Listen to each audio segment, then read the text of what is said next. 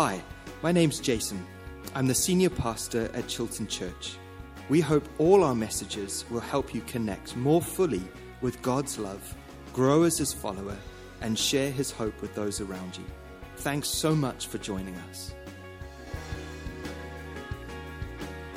So if anyone has slipped in during the course of the worship time, my name is Jason. I'm the pastor here, and it's a real joy for me to be able to take us into our second week of our Christmas series that we are doing out of the Gospel of John this year, as we unpack the glory of God and the hope for humanity that is revealed for us in the birth of Jesus. And last week we looked at the first couple of verses 1 to 5 of John's Gospel, and we looked at how the beginning of John's Gospel gives us this introduction into the power and significance and glory of Jesus. That the story about Jesus does not begin with Mary or Joseph or the angels or Isaiah or David or even Abraham. Because before there was a beginning, there was the Word, the light, Jesus, who was with God and who was God. And it is this glorious eternal person. And you can see that John is going to want us to feel this tension as we move through the rest of his gospel, as we look at this glorious eternal Jesus who becomes the vulnerable baby, who grows up to be the man to teach and to live and to die and to rise again. That we would hold together this tension, that the baby that comes, that we celebrate on Christmas Day, we need to know who he really is. That this is not just a child that has been born. This is the eternal Son of God, through whom everything that was made was made. And because of that, we can have real hope that ultimately the light will overcome the darkness because of the glory and power and authority of the eternal Son of God. And that's sort of where we got to. If you missed it, you can perhaps catch up online. It is online. And then we come to verse 6. And from verse 6 to 13, it's a little strange because he seems to break into the flow of speaking about the glorious Word of God, who we then in verse 14 see becomes flesh and dwells among us. But in between, it almost doesn't make sense. You know, if I was writing it, good job I wasn't, but if I was writing it, I would have been tempted to go from verse 5 and then straight through to verse 14. And you think, why has John inserted this little piece about John the Baptist at this point in the story? Or John the Witness, as he's known in the Gospel of John. And we're going to find out how incredibly significant it is that he does that. Not just to give us a clue about the purpose of the whole gospel, but actually to give us a clue about our purpose as Christian people living in relationship with God. So if you have your Bibles, you're welcome to open them up, or your phones, or wherever you read them. John chapter 1, I'm going to read from verse 6 through to verse 13, but the verses will be on the screen if you need that. Okay, verse 6. There was a man, and immediately the whole tone changes. It's all been about the Word, who was in the beginning, who was eternal, who was with God, and who was God. And suddenly there's a man on the scene, sent from God, whose name was John. Not the John who writes the gospel, John the Baptist or John the Witness. He came as a witness to testify concerning that light, so that through him all might believe. He himself was not the light. He came only as a witness to the light. The true light that gives light to everyone was coming into the world. He was in the world, and though the world was made through him, the world did not recognize him. He came to that which was his own, but his own did not receive him. Yet to all who did receive him, because of the ministry of John, to those who believed in his name, he gave the right to become children of God.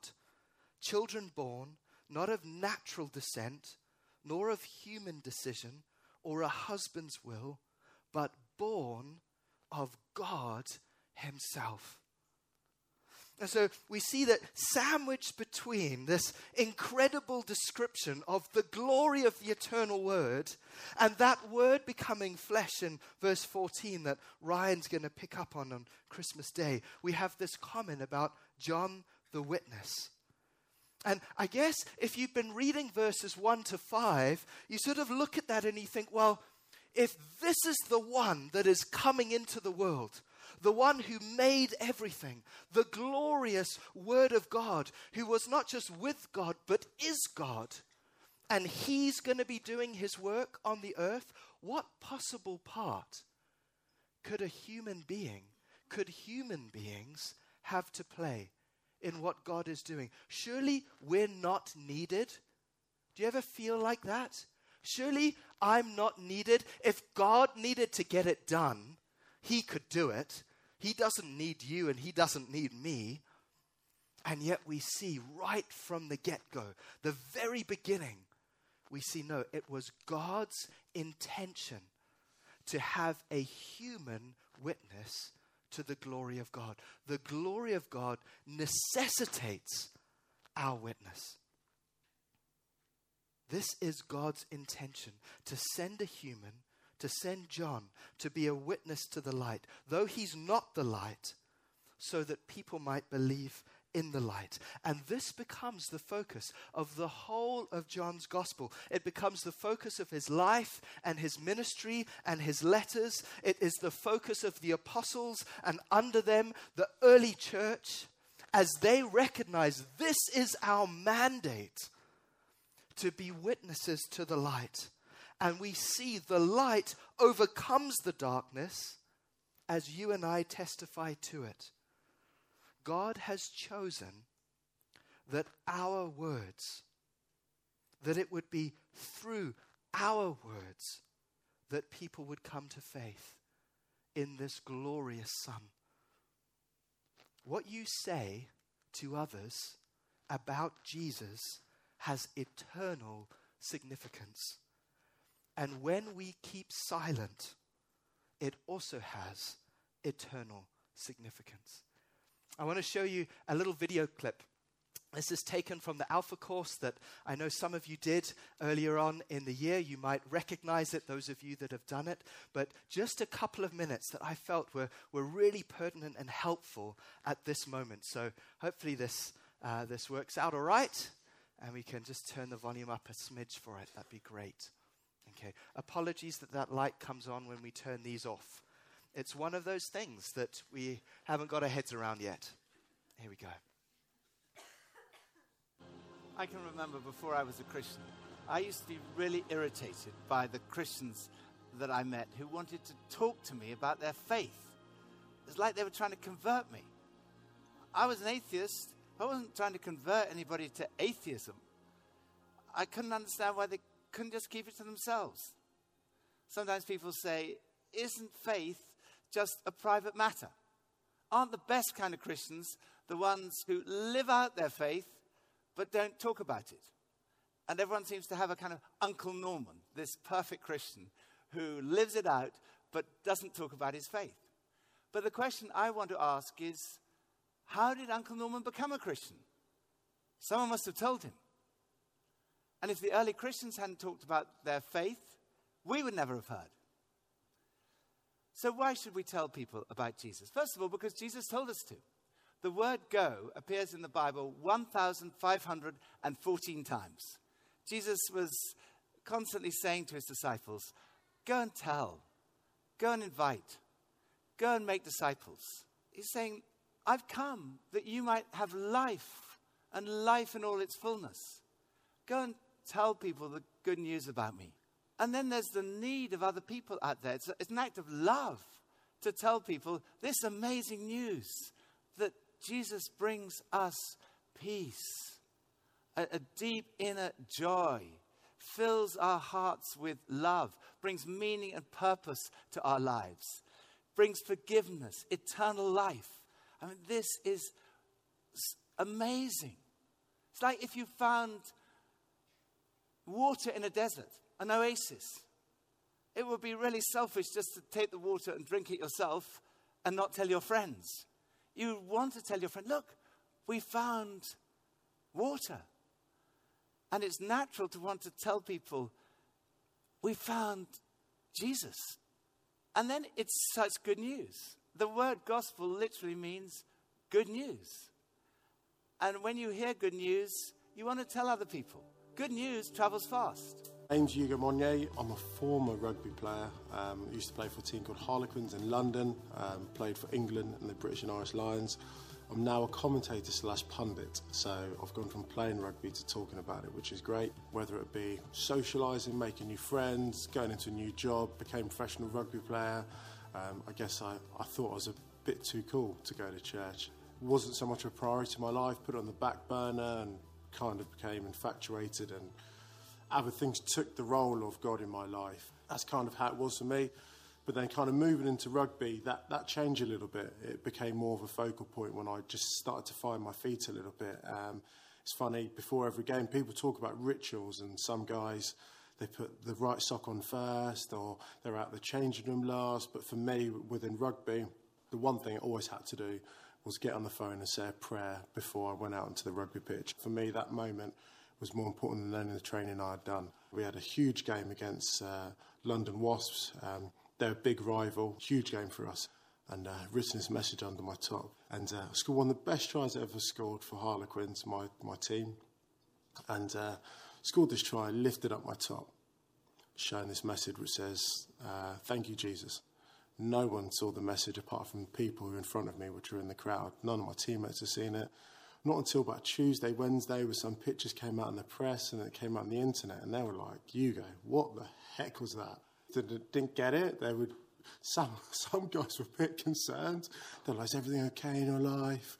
I mean, why do you need Jesus? I mean, what does that mean? I mean, like, are you part of a cult now? And asking all these kind of weird questions. But I was so glad that it became a topic, and it was really cool. And then you could start talking to them about, you know, the reasons why you did it and why I felt. And for me, this has been my best news, and I want the world to know about it. For me, it's just having conversations. It's not knocking on the door too hard, but it's just telling people about your good news. I love going to church. I love my God because of this is what he's done for me. If you want a part of it, whatever it is, but it's just having decent conversation. If people can trust and they see the authenticity in you, then they may want a piece of it too. I now commentate. I talk about rugby. And when I do my commentary, the one thing I know I've got to do is be excited about it, because I'm talking to people at home. And if I can't be excited about rugby, how can I expect people at home to be? And the same is with the Christian faith. If when I'm talking about my Christian faith, if I'm like, what's it like? Yeah, well, it's not bad, you know, they do good cups of tea, and the message is normally pretty good. No one's coming to church. But if I'm genuinely excited about it, then they're going to get excited. They may want to understand. They may want to get it for them. And Great.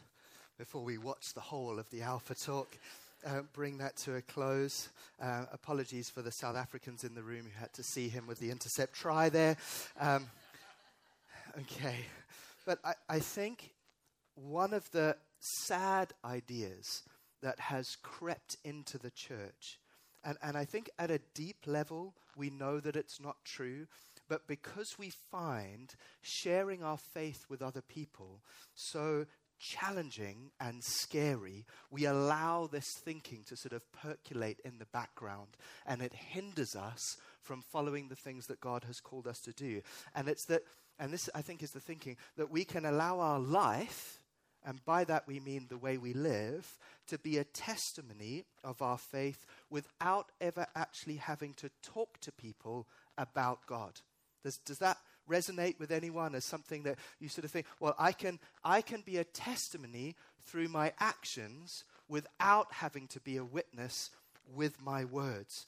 That it's okay to be a covert Christian that doesn't have to challenge other people in the things that they believe. Because we recognize as soon as we speak about it, it does up the ante.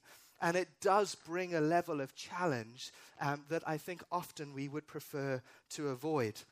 And I've heard people quote Francis of Assisi, or at least misquote Francis of Assisi, and I believe often with good intentions, okay? So because I think that the heart of the misquote is good, although it is a misquote and it isn't good. And that is, they quote Francis of Assisi saying, "Preach the gospel, if necessary, use words." And the truth is that he never said that. And he never would have said it, because it implies that it might be possible to preach the gospel without words, maybe even be better to preach the gospel without words. But Francis of Assisi was one of the greatest gospel preachers of his generation. He trained countless others to go and preach the gospel. And this is a quote from Thomas Celino, who wrote just years after his death, I think 3 years after his death in 1229, as he was teaching some of the friars who were with him to go out and preach the gospel. And he says this to them, "The preacher must first draw from secret prayers that which he will later pour out in holy sermons. He must first grow hot within before he speaks words that are in themselves cold." And this was a big part of Francis of Assisi's message to the people he was training. He did teach in his preaching classes, and this sort of everyone has agreed, that what we say must be backed up by the way we live. There must be integrity. You can't get up and talk about living a lifestyle like this and be living in a completely different way. And so he did say our deeds must preach. But you need to go on and look at the rest of what he was saying in that. The same message as our sermons. Because you have to communicate the gospel so that people can understand who Jesus is and why we need him. The Bible and Jesus, John, Matthew, Mark, Luke are all crystal clear on this. Paul puts it like this in Romans chapter 10. He says, "If you declare with your mouth that Jesus is Lord and believe in your heart that God raised him from the dead, you will be saved." Isn't it interesting that there's a declaration that needs to be made even for our own salvation? "For it is with your heart you believe and are justified, and it is with your mouth that you profess your faith and are saved." Then he goes on in verse 14. "How then can they call on the one whom they've not believed in? And how can they believe in the one of whom they've not heard? And how can they hear without someone preaching or explaining or teaching them? And how can anyone preach or teach or explain unless they are sent? As it is written, how beautiful are the feet of those who bring good news." How beautiful are your feet this morning? Okay.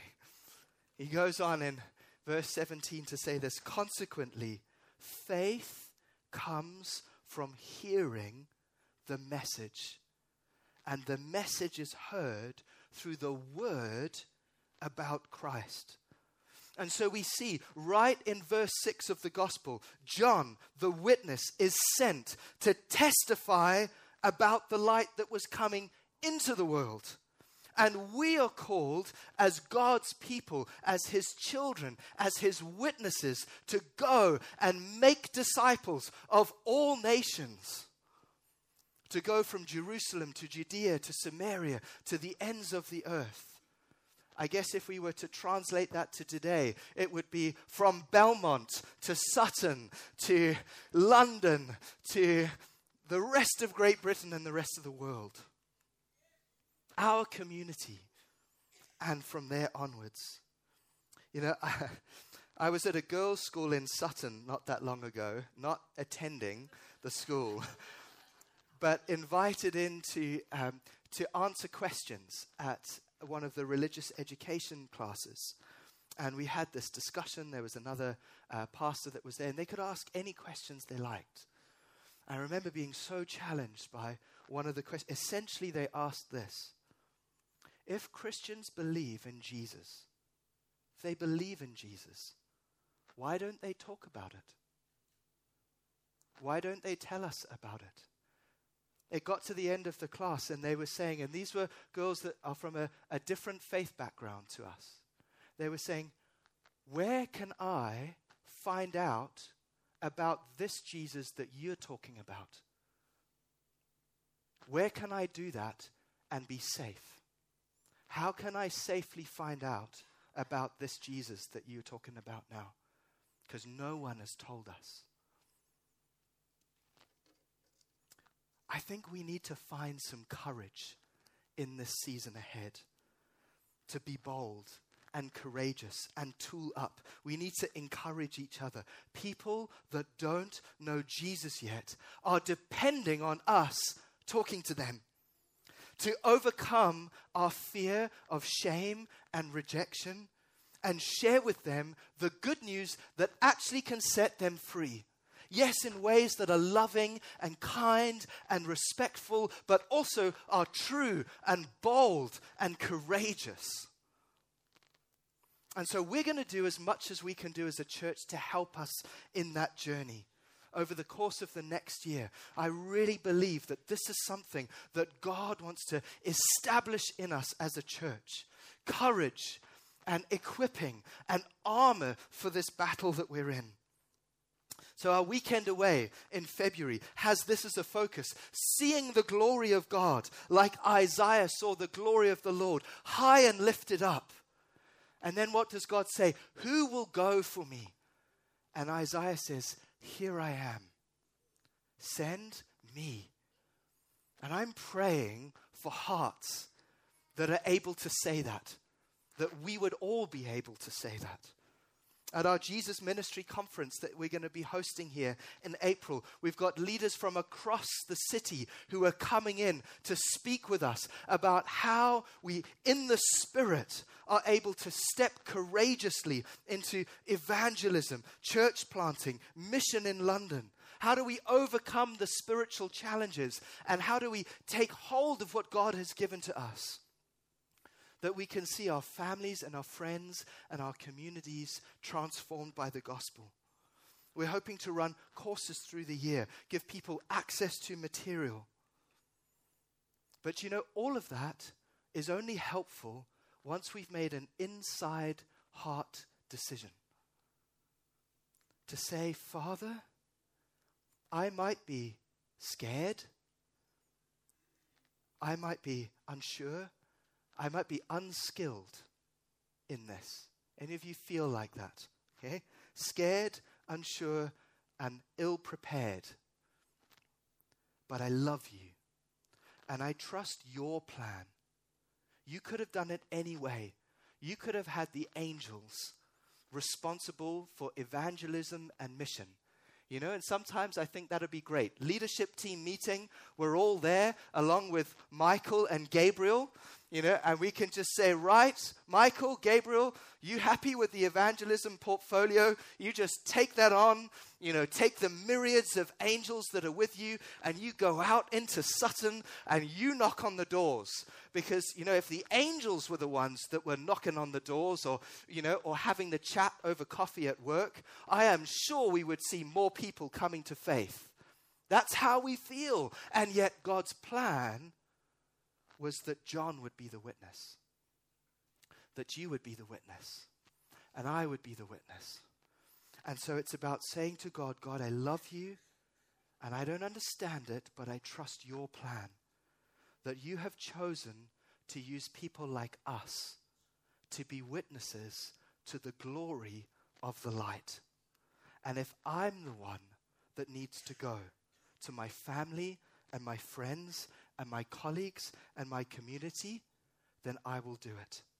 But God, I need your help. Would you strengthen me and give me courage and boldness and wisdom that I could be a witness for you at my school and university and in my family and wherever it is that you send me. God, I'm ready to go. God, I'm ready to go. I'm not prepared. Isaiah was not prepared when he said, "Here I am, send me."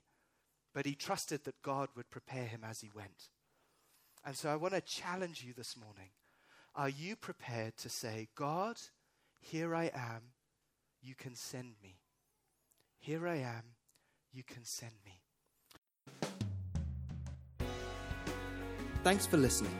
If you'd like to find out more about the church and how to connect with us in person or online wherever you are, please visit our website at www.chiltonchurch.org.uk.